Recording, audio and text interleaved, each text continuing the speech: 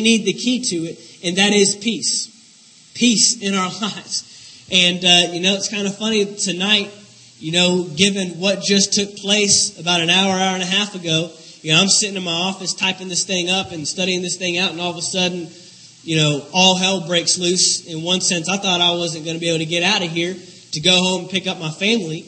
It was hailing, it's storming, you got stuff banging on this tin roof up here, and, it sounds worse than it is, but I'm thinking, wow, if this isn't a picture of what people's lives are like on the inside, that things are falling apart, things are breaking loose, and we need to discover how to have peace in the midst of all of it. So that's where I want to go. There's many different ways we could talk about peace. I could talk about peace and not worrying. I could talk about peace and not being anxious for things. I could talk about peace in relationships and having peace with each other. But where I want to go tonight is peace versus fear. And I want to help us discover what fear is, how to combat fear, why fear shouldn't have a stronghold on our lives, how we can shut that down, and how we can walk in peace. Because if you're fearful, there's no peace going on. If you're scared, you're not peaceful about anything. And so we need to discover how to get this peace and not let fear operate in our lives. So let's look at this. Let's start with John chapter 14. John chapter 14 and verse 27. This is Jesus speaking to his disciples. And one of the most awesome things you'll find in the Bible about peace, or when somebody says fear not, which by the way, fear not or do not fear or have courage, that's in the Bible over 100 times. We're told to do that. There was someone that did some kind of study that said fear not or do not be afraid was in the Bible 365 times. So for every day of the year, you're being told, do not fear. But I don't think that's a true statement. It depends on what translation you read, I guess. But it's in there over 100 times where someone's being told, do not be afraid, do not fear, have courage. And what's so cool about it is people are being told that, if you look throughout the Bible, right before they're about to do something crazy, or while they're in the midst of something crazy. And that's when they're told, do not be afraid. And so we need to look at this and how we can have peace in the midst of these things. A lot of us are waiting to come out of the trial or waiting to come out of the test in our lives before we do not fear or before we have peace residing in our lives. But we need to learn how to have peace in the midst of it. It's kind of like what we talked about last week with joy. Joy is a perspective. We said joy is not an emotion. Joy is not based upon how everything is going on in your life. Joy is based upon what you are putting your mind on, because you can have joy in the midst of a sad moment. You can have joy in the midst of an anxious or worrisome moment. And so this is the same thing with peace. It's a perspective. It's how you look at a situation. It's not based on the situation. And so we need to learn how to have peace in the midst of this. In John chapter 14, verse 27, Jesus says, peace I leave with you, my peace I give to you. Not as the world gives, do I give to you. Let not your heart be troubled, neither let it be afraid. Do not be in fear. And so he says here, my peace I give to you. But look what he says. Not as the world gives. And this is what we've been talking about. This is why we've been talking so much about the keys of the kingdom. Because we all have a way of trying to eradicate these things in our lives. We all have a way that we can get more money and get wealth, naturally speaking. We all have a way to make ourselves happy and try to get rid of depression and get rid of anxiety. There's pills you can take. There's doctors you can see. We all have a way that we're trying to get healed or trying to receive healing for something in our bodies. But Jesus says here, I have a peace to give to you, my peace, that the world cannot give to you. The world cannot offer you what I'm offering. So right away, we've got to understand there's a particular specific peace we're after. And it has nothing to do with what the world has to offer. Now let's go over to Joshua chapter 1. I want to show you a little bit of a pattern here real quick. This is one of my favorite passages in all of the Bible. in the entire Bible. This was something I was raised on as a kid. These were verses that I memorized real young. And these are some of the most awesome passages you'll ever come across. In Joshua chapter 1, verse 6, Joshua is getting ready to go in. Moses has just died. And Joshua has now taken over the entire Israelite band. And he's getting ready to take them into the promised land. This thing that they've been marching around and wandering around in the wilderness for 40 years now. They're getting ready to finally move into what God has called them to do. And so this is a very huge task that Joshua is getting ready to take on. And in verse 6, God says, "Be strong and of good courage. For to this people you shall divide as an inheritance the land which I swore to their fathers to give them. Only be strong and very courageous, that you may observe to do according to all the law which Moses my servant commanded you. Do not turn from it to the right hand or to the left, that you may prosper wherever you go. This book of the law shall not depart from your mouth, but you shall meditate in it day and night, that you may observe to do according to all that is written in it. For then you will make your way prosperous, and then you will have good success." See, the world has a way to become prosperous, and the world has a way and a definition of being successful. But right here, God is showing Joshua, if you obey my word, you will be prosperous, and you will find success. Now, verse 9. "Have I not commanded you? Be strong and of good courage. Do not be afraid, nor be dismayed, for the Lord your God is with you wherever you go." So right here, before a great moment for Joshua, God is telling him, do not be afraid. So he's letting him know what you're getting ready to do offers fear in your life.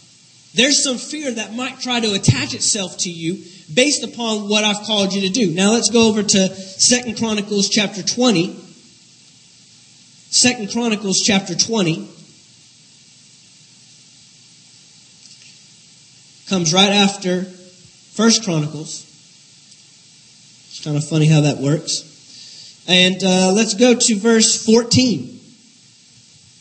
We've got a king here named Jehoshaphat, and he's got 3 nations that all of a sudden decided they want to come up against him. And King Jehoshaphat did what we wish all of our leaders would do. He got into a situation where he had no idea what he's going to do. What am I going to do? I am leading your people.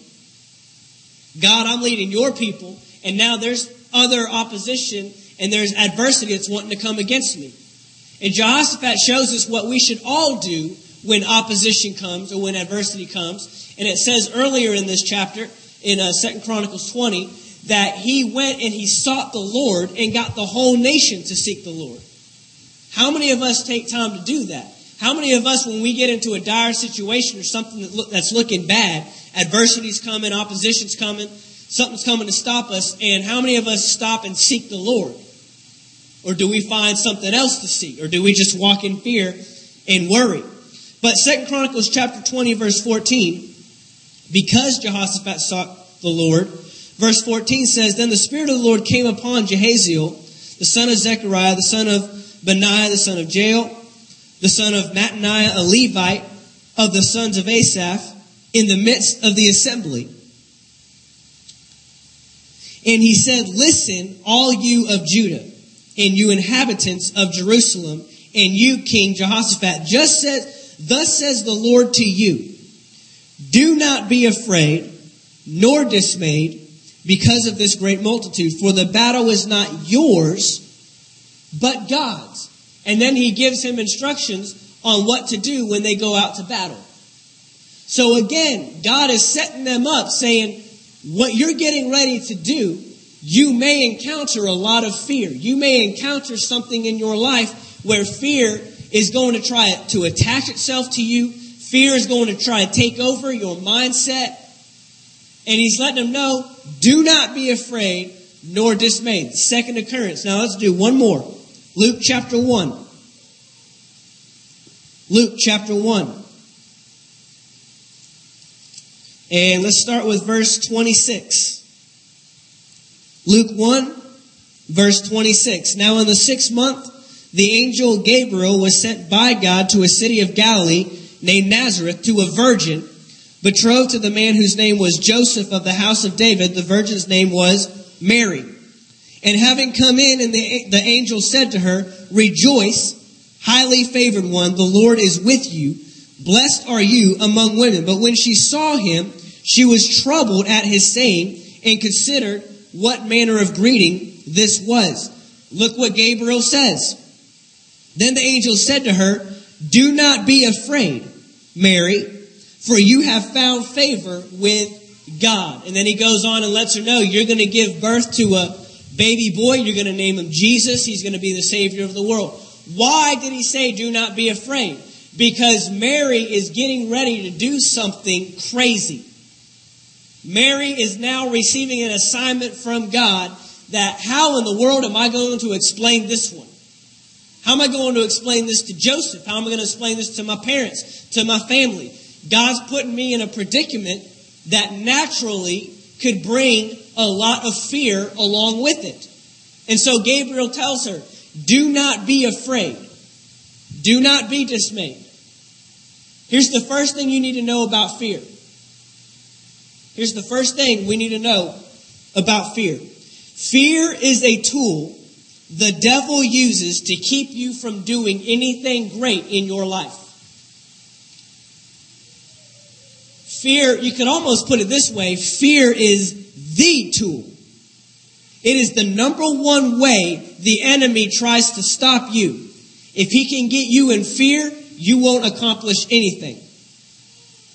I'll tell you right now, fearful people do not accomplish anything great for the kingdom of God. The first thing you have to get rid of in your life is fear. And we need to learn how to control this. We need to learn how to break this. We need to learn how to get out of this stronghold that the enemy uses. Because the fear tactic is how the enemy gets you off of your course. Fear is how he stops you from fulfilling God's purpose for your life. God is not asking us to do anything that naturally won't be fearful. Fear will come with that, with the assignment.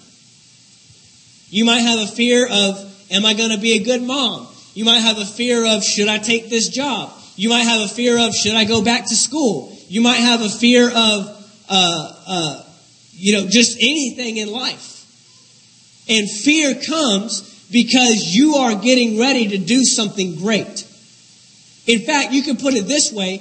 If fear is trying to attach itself to your life, you can almost be certain that you are on the verge of something great in your life. Now that should help us out.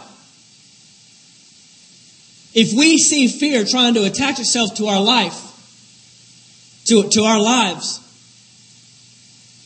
we need to understand that we may be on the verge of something great happening in our lives. Fear is a sign that the devil is trying to stop you from getting somewhere. That's why the enemy uses fear. If you are seeing fear evident in your life about something, that's in your life that you're trying to press on into, or you're trying to achieve, or there's a purpose you're trying to fulfill, along with that assignment, the enemy's going to try to attach fear to you to keep you from fulfilling and moving forward in that assignment. Look at this in Luke chapter 12, verse 32. Luke chapter 12, verse 32. Jesus speaks and he says, Do not fear, little flock, for it is your Father's good pleasure to give you the kingdom.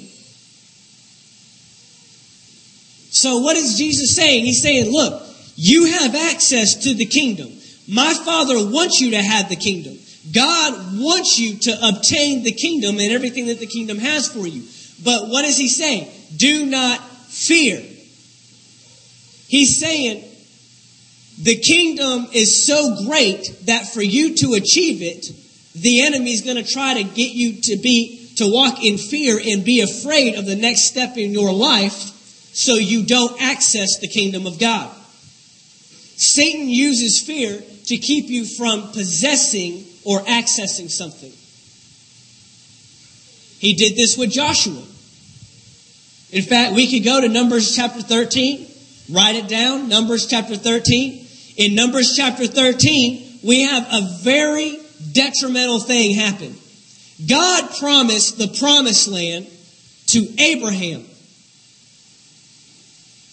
And now here we are thousands of years later. Thousands. I mean, we've gone through Isaac, we've gone through Jacob, we've gone through Esau, we've gone through Joseph. Now we're getting into Moses. And in Numbers chapter 13, God's people are finally at the verge of accessing the promised land. They're right there. And so what do? They send in spies to spy out the land. The promised land, which has already been promised to them thousands of years before to a man that has already died and gone on. And now you have the Israelites at the verge of accessing the promised land. They send in 12 spies. 2 come back with a great report.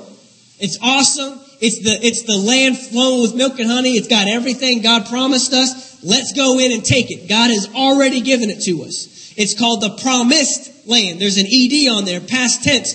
If somebody has already promised you something, then that means it's already yours. Remember what we've been talking about? Just because you don't possess something doesn't mean you don't own it. And there's a lot of us that because we're not in possession of things, we don't think we own it. And we've got to learn that ownership is not always, or possession is not always related to ownership. There are things that belong to us that the devil right now has possession of. Does that make him the owner? No. They've already been promised to us. The Bible says that God's promises are yes and amen. That means that's it. If he promises it to you, it's yours. So now we've got the Israelites. 2 come back with a good report. 10 spies come back with a terrible report. At first they started off great. They got huge, tons of fruit. It's flowing with milk and honey. This is the land. It's awesome. But then they quickly turn around and they say, but there's giants in the land. There's somebody else that's possessing what belongs to us. And because of that report, the entire group of people went in an uproar and became sad. And it says actually that they cried all night long. And you got Joshua and Caleb who are like, what is going on here? This is ours. We just have to go in and take it. But because of the report of 10 spies. And so fear came on the multitude. They said, we're grasshoppers in their sight. These guys are so big that we are grasshoppers in their sight. There's no way we can overcome them. There's no way we can take the city. There's no way we can conquer this land. Even though God had already given the word, it is yours. So what stopped them? Was it the devil? Let me ask you this. Did the people of the land that were in there, did these giants stop them? No. They just talked about the giants. Who kept the Israelites from going into the promised land? The Israelites. Fear can only have a hold of you where you let it have a hold of you. It is a tactic of the enemy. But fear will only have as much control in your life as you give it control in your life.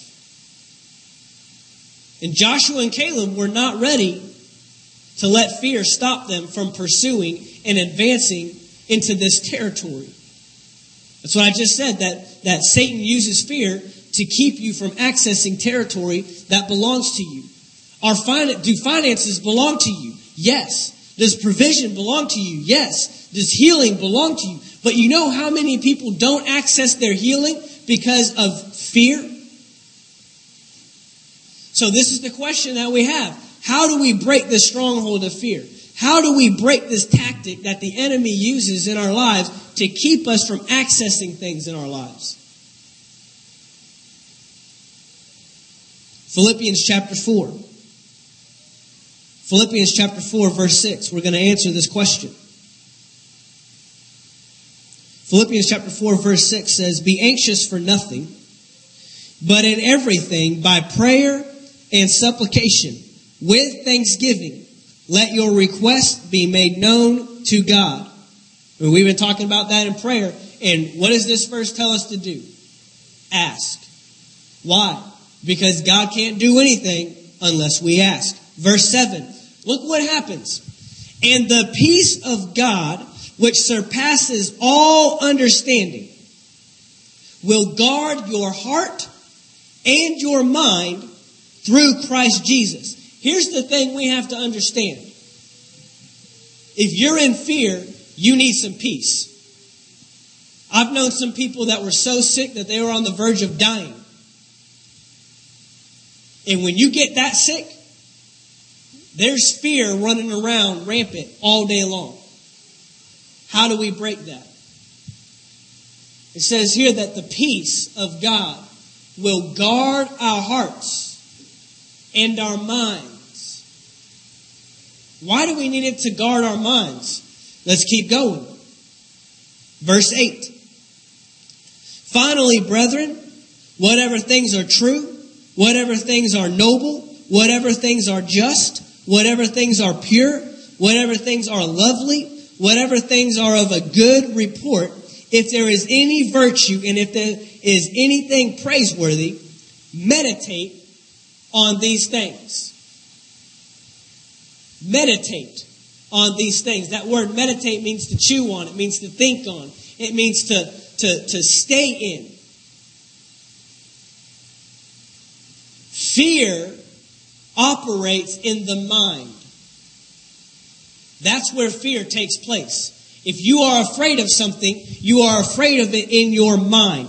It's your perspective of the thing, and you are fearful of it. You are afraid of it. The 10 spies, how could 12 men go into the same exact land and 2 come out with a different perspective than the other 10? It's what they meditated on. Joshua and Caleb meditated on what? This is the promised land. God has already given it to us. We are more than able to take it. The 10 spies meditated on what? We are grasshoppers in their sight. There's no way we can take this land. These guys are way bigger than us. They will destroy us. They will beat us. So, what kept Joshua and Caleb from falling into the same trap that the other 10 fell in? It's what they thought on. It's what they gave thought to. Let's go back to Joshua chapter 1. And in those verses 6 through 8, what was a reoccurring thing? Let's pull that back up. Joshua chapter 1. "Be strong and of good courage, for to this people you shall divide as an inheritance the land which I swore to the fathers." God is giving them He's given Joshua a reminder right here. Remember, I've already given you this land. Past tense. Verse 7. "Only be strong and very courageous." Here we go. "That you may observe to do according to all the law which Moses, my servant, commanded you." So what's he saying? Meditate, stay in my word. Because that is how you're going to drive out fear. "Do not turn from it to the right hand or to the left, that you may prosper wherever you go." Now verse 8, here we go. This book of the law shall not depart from your mouth, but you shall," what's that word? Meditate. "You shall meditate in it day and night, that you may observe to do according to all that is written therein. For then you will make your way prosperous, and then you will have good success." This is the same thing that Paul was writing in Philippians chapter 4. If you want the peace of God to reign in your life, if you want the peace of God to guard your mind and guard your heart, Meditate on what? Whatever things are pure, whatever things are good, whatever things are lovely, whatever things are of good report. There's a reason why you and someone else can be in the same predicament and have two separate responses to the situation. I'm not saying that you'll never be in a position in life that's not fearful. I'm saying that you can remain in peace in the midst of fearful situations. That's what I'm saying. I'm talking about when the boss comes in and says, we're having to lay everybody off, we're shutting it down, we can't do it. You and your coworker can have two separate responses to the same exact situation. That's what I'm talking about. How can you operate in peace and the other operate in fear? Because someone else is meditating on a bad report. Somebody else is meditating on what I'm going to do about my family. What am I going to do about money? What am I going to do about bills? What am I going to do about my house? What am I going to do about my car? And you're meditating on God is my provider. According to His riches and glory, He will supply my needs. I have all strength through Him. He is my provider. He's taking care of me. He is my Lord. He's my supplier. Two separate things that we're meditating on. Two separate things that we're giving thought to. Two separate things that we're thinking on a regular basis. That's why 12 guys can go into a land full of giants and 2 come out with a separate report than the other 10. The devil cannot get you afraid of what you don't let fear operate in your life on. The devil cannot get you afraid of what you choose not to be afraid of. It's where you choose to put your thinking.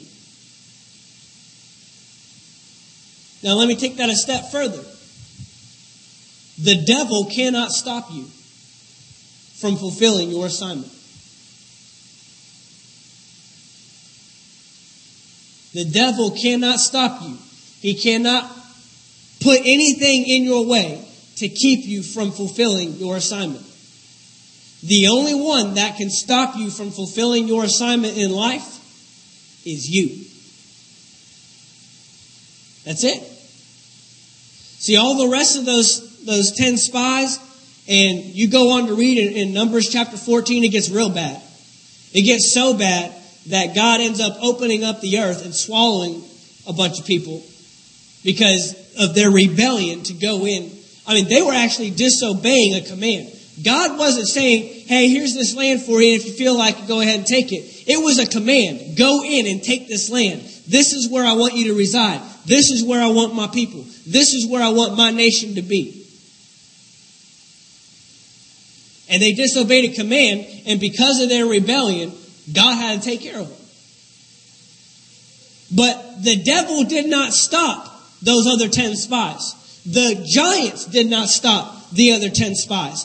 The strongholds that come against your life are not what stop you. You stop yourself. We sell ourselves short because we allow fear to rule and reign in our life rather than casting down those thoughts. 1 John chapter 4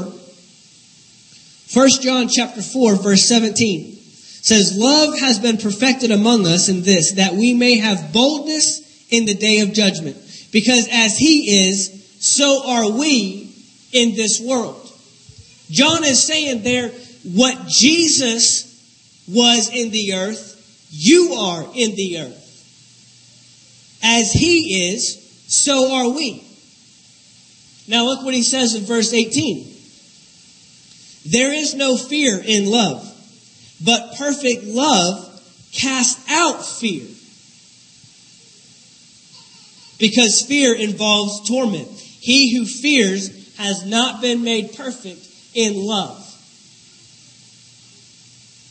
Establishing a relationship with God is the greatest thing to overcoming any fear in your life. The Bible actually says that God is love. Perfect love casts out fear.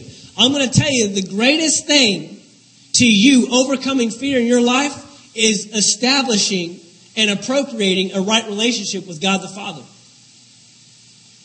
The biggest thing that's going to help you go to battle is realize who's on your side. That's why God told Joshua, I will never leave you. I will never forsake you. Why? I'm going into battle with you. I'm not just sitting up here watching this thing. I'm on your side. That's why he told Jehoshaphat in 2 Chronicles chapter 20, he said, the battle is not yours. It's the Lord's.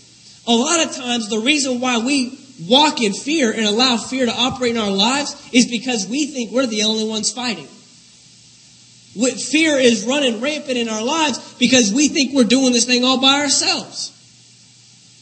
Yet if we would establish a relationship with God, if we would learn that He's on our side, if we would learn that He's fighting for us, then there wouldn't be any fear. So we need to establish that. John chapter 16. John chapter 16 and verse 33.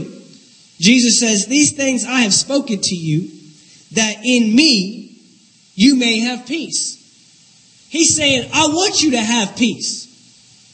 And you will find peace by staying in my words. He said, these things I have spoken. He's saying, my words will bring peace to your life. That's why God told Joshua, meditate in my word, stay in my word, and then you will have peace. Meditate on my word. Meditate on what's good. Meditate on what's lovely. Meditate on the good report, and you'll have peace in your life, and fear will not be able to reign. He goes further in John 16:33, and he says, in the world you will have tribulation. In the world you will have tribulation. Again, I'm not saying you will never encounter a fearful situation in your life. I'm not saying that. You may walk out of here and encounter a fearful situation. You may wake up tomorrow and have a fearful situation in your life. But look what Jesus says. But be of good cheer. For what? I have overcome the world. I have overcome the world. That should be a verse that we all have pinned up somewhere in our lives. Get it in your car. Get it on your mirror. You need to get that verse in front of your face on a regular basis. The only reason why we're operating in fear in situations is because we allow ourselves to be fearful in those situations. The only reason why fear is controlling us and ruling us is because we have allowed ourselves to meditate and think on fearful thoughts, fearful things. Well, what if this doesn't work out? What if they don't want to reconcile the relationship? What if they don't want to be my friend? What if they don't give me that job? What if I'm not going to be a good mom? What if I'm not going to be a good wife? We can run that course all day long. And that's why Philippians 4:8 says, if you want the peace of God guarding your heart and guarding your mind, then you better think on something different. You better think on what's pure. You better think on what's lovely. And this is a verse right here that we need to get in front of us. Be of good cheer, for I have overcome the world. The Bible actually says that we are more than overcomers through Christ Jesus. You're an overcomer because you're in Him and He's an overcomer. Everything Jesus is, you are. He's already overcome the world. That means anything you come up against, any trial, any test, and they will come, you are already an overcomer of that situation. It's kind of like what we said about joy last week. It's how you go through the trial, and it's how you go through the test that determines who you are when you come out of it. And there's assignments that are on our lives. Look, there's all kinds of fear that can try to attach itself to my life, and that has in the past on different assignments that God has given me. I tell you right now, there was literal fear that tried to come on my life when Pastor Earl called me and asked me to be a children's pastor. I know it sounds ridiculous, but again, what is the enemy doing to keep you out of your purpose? I had an assignment God wanted me to fulfill. I had a purpose that He had for my life, and that was to minister to children and bring the kingdom to children. And if I operated out of the fear that I first initially felt, I would have never fulfilled that assignment. I would not have gone into the promised land. I would not have accessed the territory that God had already laid out for me. God didn't call me to be a children's pastor and then said, all right, we'll see how this goes. No, He called me to be a children's pastor and knew that He would be able to equip me to do what I need to do. See, here's the problem we have in life. We think God is walking out our lives with us on a day-to-day basis. We think that the things that surprise us surprise God. We think that if we lose our job tomorrow, that God is all of a sudden having to wing it up in heaven and saying, all right, what are we going to do now?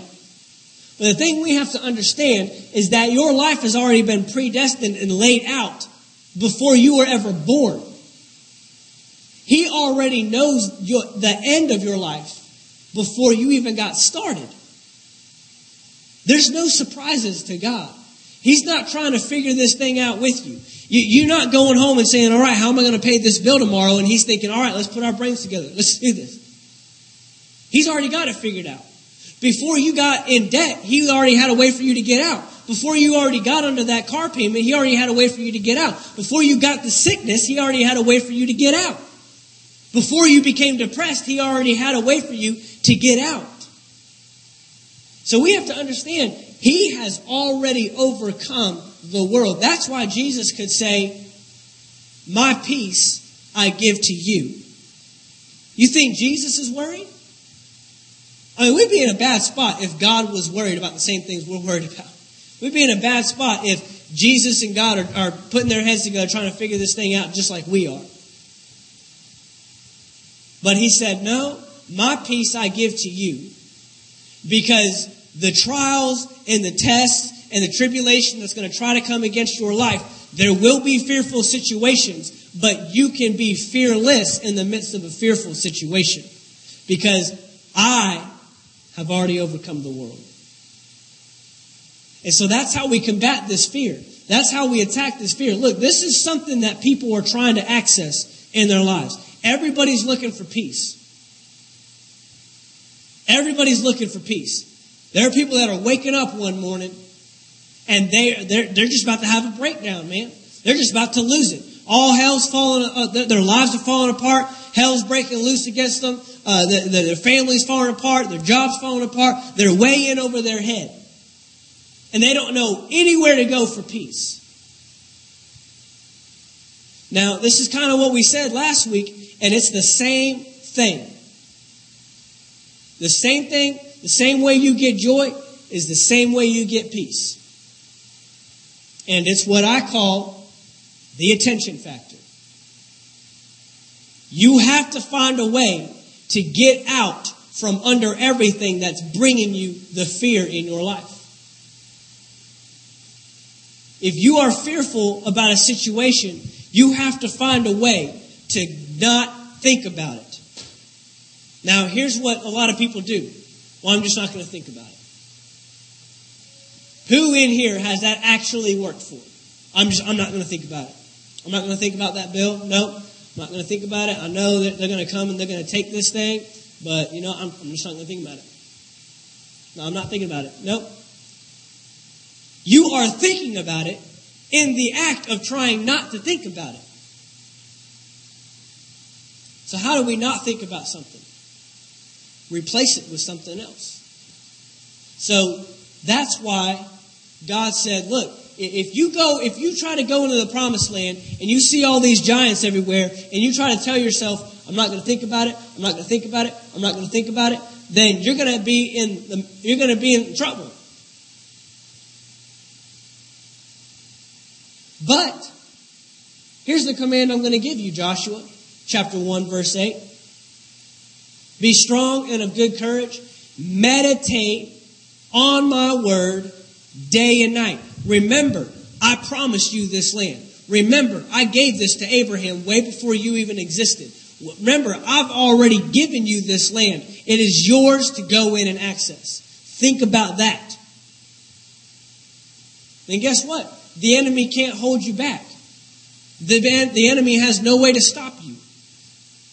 The only reason the devil brings fear in your life is to keep you from accessing territory, is to keep you from taking back things that belong to you, is to keep you from fulfilling an assignment on your life. But if we can replace thoughts of fear, if we can get out of that, you say, well, what in the Word am I supposed to think on? Get in the Word. I can promise you right now, this is a good report.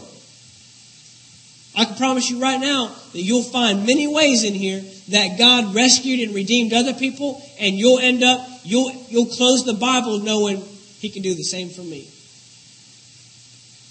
But it's an attention factor. Anybody that I see that's operating in any of these things, if you're operating in fear, if you're operating in worry, if you're operating in anxiety, if you're operating in depression, I already know what you're giving attention to. I already know what you're reading on a daily basis. I already know what you're thinking about. I know what kind of music you're listening to. I know what you're watching on TV. I know what kind of friends you're hanging out with. So we have to be careful of what we give attention to. That's the hardest thing for people to do, is to cut things off. But we've got to learn that, look, there's an assignment that needs to be fulfilled. There's a purpose on my life that's way too important than for me to try to appease some friends. Look, I can't talk to you right now because all you're going to do is try to get me to wallow in your problem. And although I'm in a crisis right now, you're just going to pat me on the back and say, everything's just going to be okay. Don't worry about it. Oh, yeah, I had to go through that. That was terrible. Good luck. Some friends, they just don't have anything good to say when we get in some really nasty situations. And we got to find a way to cut all that off and say, you know what? I've got something that I'm in the midst of pursuing. I've got something I'm in the midst of accessing. And so I can't talk to you right now.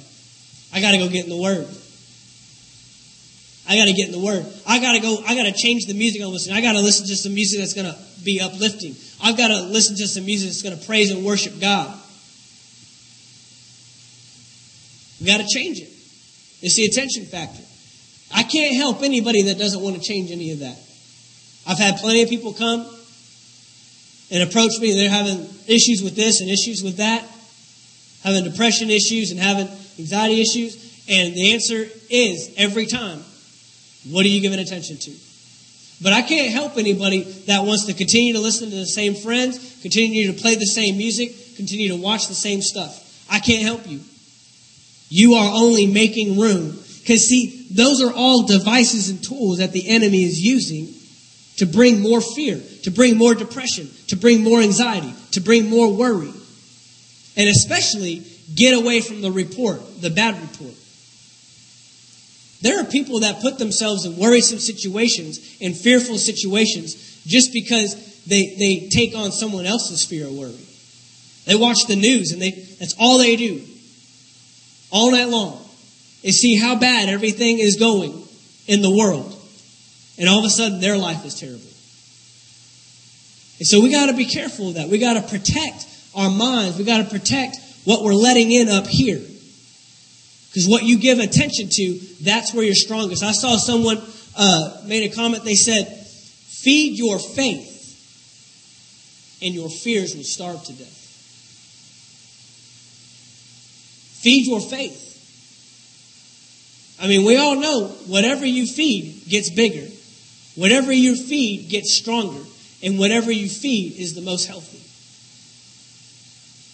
That's how we literally get bigger, stronger, and healthier. Eating. If I go to the gym, whatever I work out the most is going to get the biggest. I saw a hilarious picture on Facebook a couple days ago where it had this big old huge guy. I mean, he's just massive up top.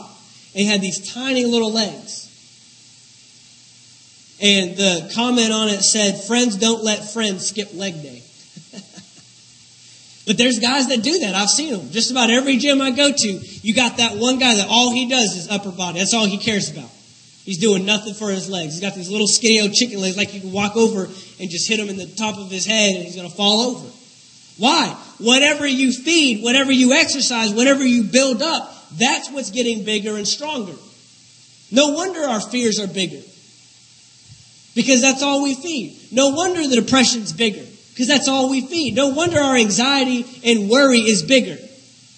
But no, if we want joy, if we want peace, if we want faith, then we have to start feeding those areas in our lives.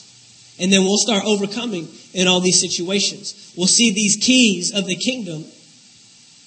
We'll see them operate in our lives. There's many other ways that people want to promise you peace. Everyone wants to promise you peace. Everyone wants to promise you joy. People want to promise you wealth and finances. People want to promise you healing. You watch TV long enough and you'll see why, because everybody's in search of that stuff.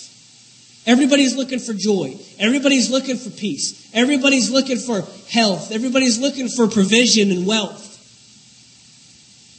I mean, you can go to seminars for all these things. You can turn on, the infomercials. And there'll be something on there promising you better health, promising you a better way to make money, promising you joy and happiness in your life. But if we're going to operate in the kingdom, then we have to use the keys to the kingdom. We cannot solely rely on a worldly system. And let me say this, because I've said that quite a bit, and I'm not talking against worldly systems. I'm not saying don't ever go out and get a loan. I'm not saying don't ever go out and take medicine. I'm not saying don't ever go out and find a doctor. I'm not saying that at all. Those things can be tools. I know plenty of pastors that were directed by God to go get a specific loan for a building or for a church. Are they in sin or are they in rebellion because they went and got a loan because they used the worldly system? That's not what I'm saying. But they are not relying solely on the worldly system. Their emphasis is in, God, what do you want me to do? Remember, He created all this. I'm not telling you to ignore the very things He created, but use them at His discretion and not ours. A lot of times, see, the difference is who are you going to first? That's what we have to build up. I'm sick. The first thing I do is get a pill. The first thing I do is call the doctor. No, God should be the first place we go. I need to purchase this thing for my business, and the first place we go is the bank. The first place we go is someone that can loan us the money. First place we go is the credit card. And God is saying, come to me first. And then I'll direct you into what source and what tool to use for that specific situation. And so that's why we have to understand the keys of the kingdom so we can access things and get a kingdom response in our lives. Amen? Well, Father, we thank you for your word. We thank you